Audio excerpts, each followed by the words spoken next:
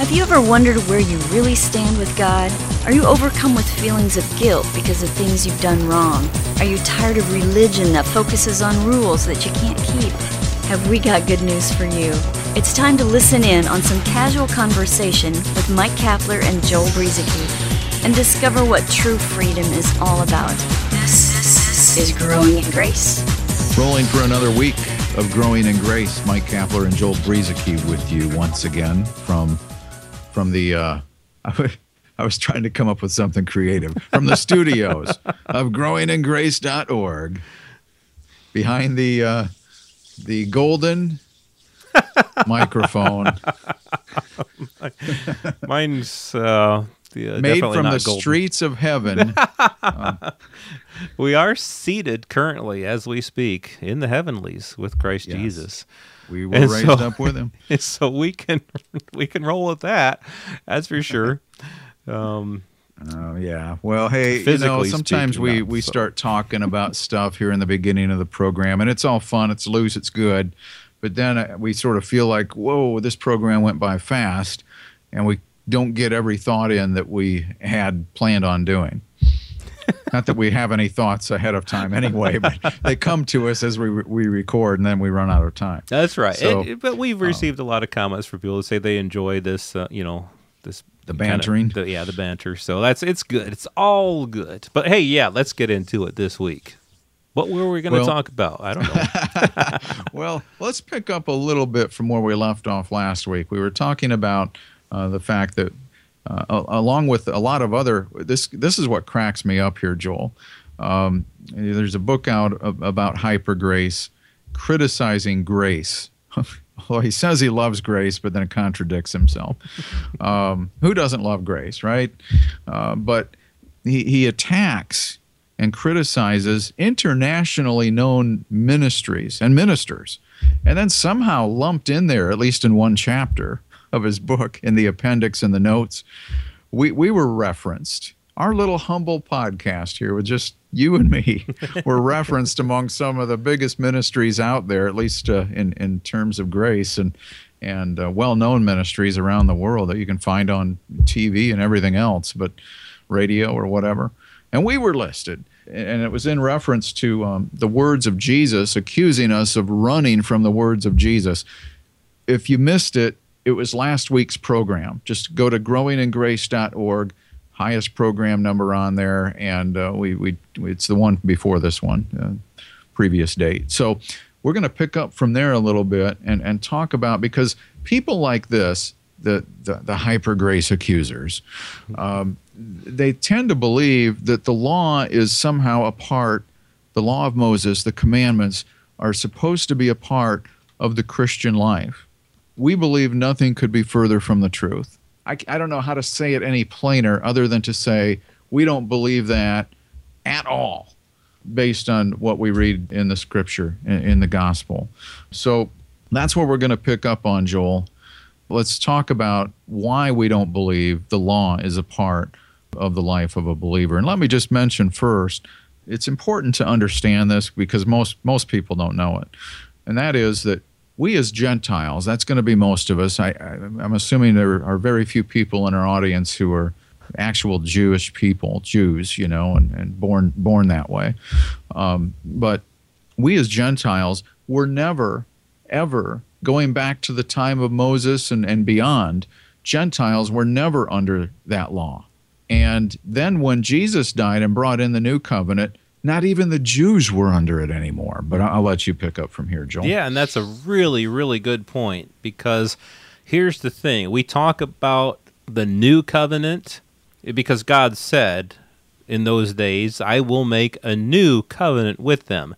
And he was talking to the Jews, and he was talking about the Jews because they were under this old covenant. As we talked about last week, the problem with that covenant was that God found fault with them, that is with the people, because they couldn't keep the covenant. They didn't keep the covenant. And so a place was sought for a second one, for a new one.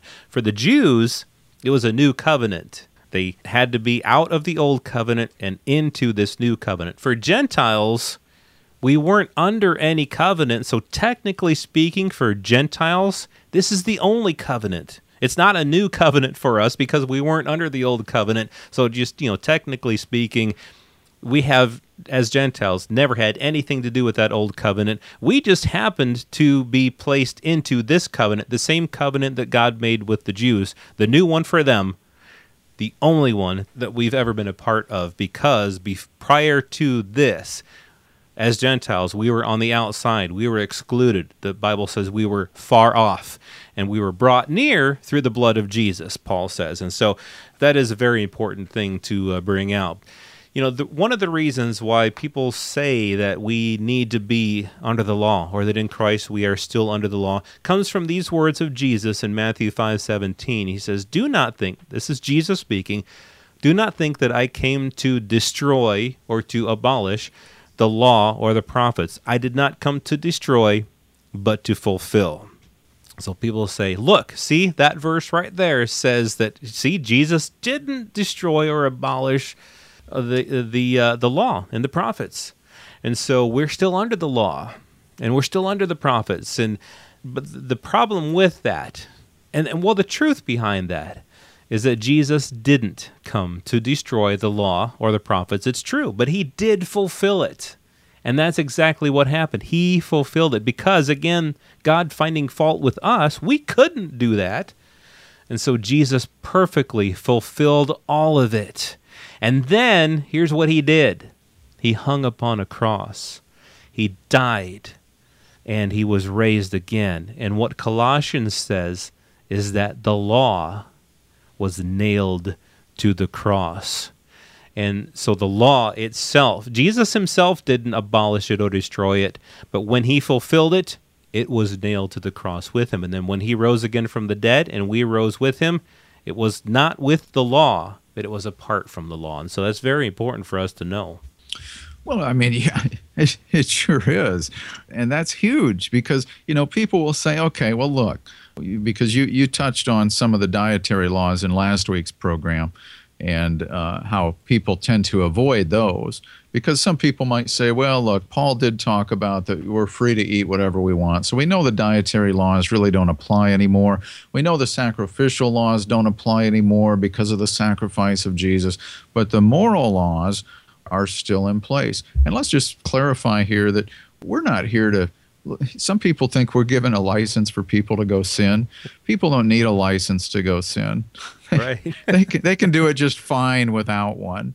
But the fact is, the more you teach the law, the more it entices people to sin. Did you know that? So what we're actually talking about here with grace, Paul told Titus that it's grace that is actually the motivation that leads us into a lifestyle that is godly and holy and righteous. Not that we can do it perfectly, but it motivates us to do so because of the unconditional love of God that was demonstrated with Christ on the cross. And it's not by trying to keep the rules that will actually get people in line. The Bible itself tells us this. So some people might say that these other things have been done away with, but not the moral laws. See, we don't live by the law anymore. We don't live by the letter. We live by the life of Christ in us, and this is what we place our trust in.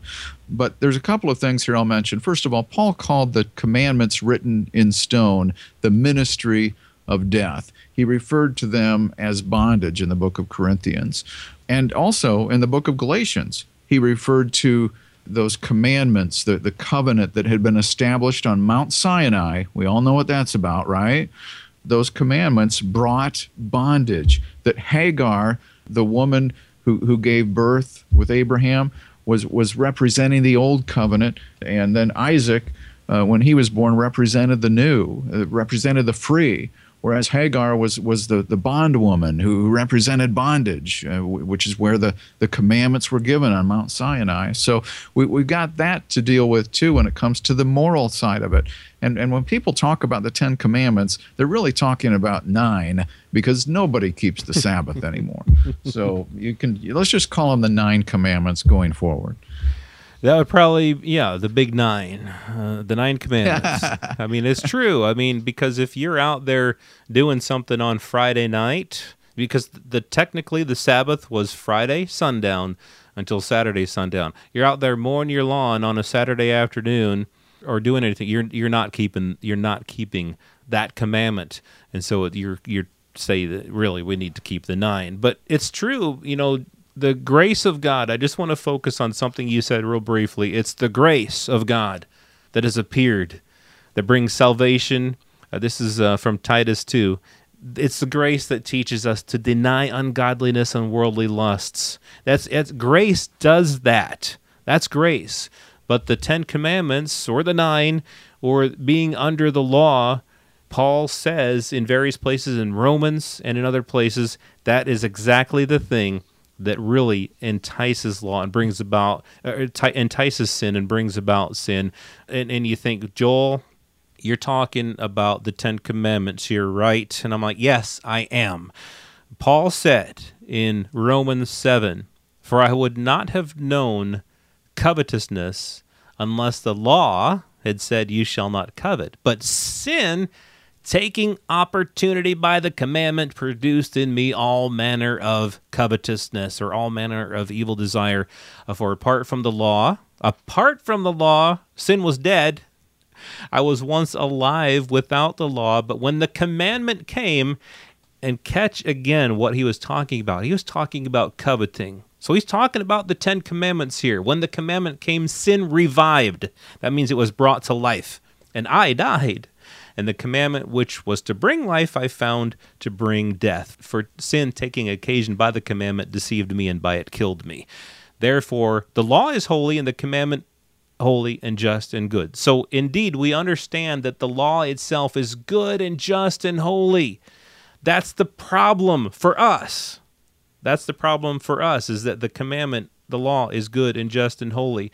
All it does to us is to entice sin, as you were saying there, Cap. Well, yeah, that's no fun, is it? I mean, so the law does have its place. Even today, I believe it has a place. It's not meant for believers. And Right. So we as Christians, we as believers in Christ, the law has no place in us. And it has no place in the life of a Jew anymore either. Because, these people who have a doctor in front of their name, and they think it gives them the right somehow to criticize people who believe in the grace of the gospel. Here's the deal. They usually believe that the new covenant is like an amendment or some sort of appendix to the old covenant. Whereas really the old covenant was made obsolete and replaced with the new. This new covenant, Romans 8:7 again, "For if the first covenant had been faultless, then no place would have been sought for a second." God says regarding this new covenant, and remember this now, "For I will be merciful to their unrighteousness, and their sins and their lawless deeds I will remember no more," because Christ took away sin with his blood at the cross. And so that if you walk away with nothing else, remember that. Hebrews 8:12, "I will be merciful to their unrighteousness, and their sins and their lawless deeds I will remember no more."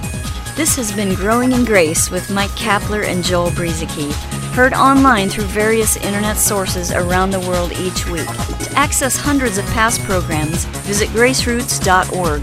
Share it with a friend and listen again next week for more Growing in Grace.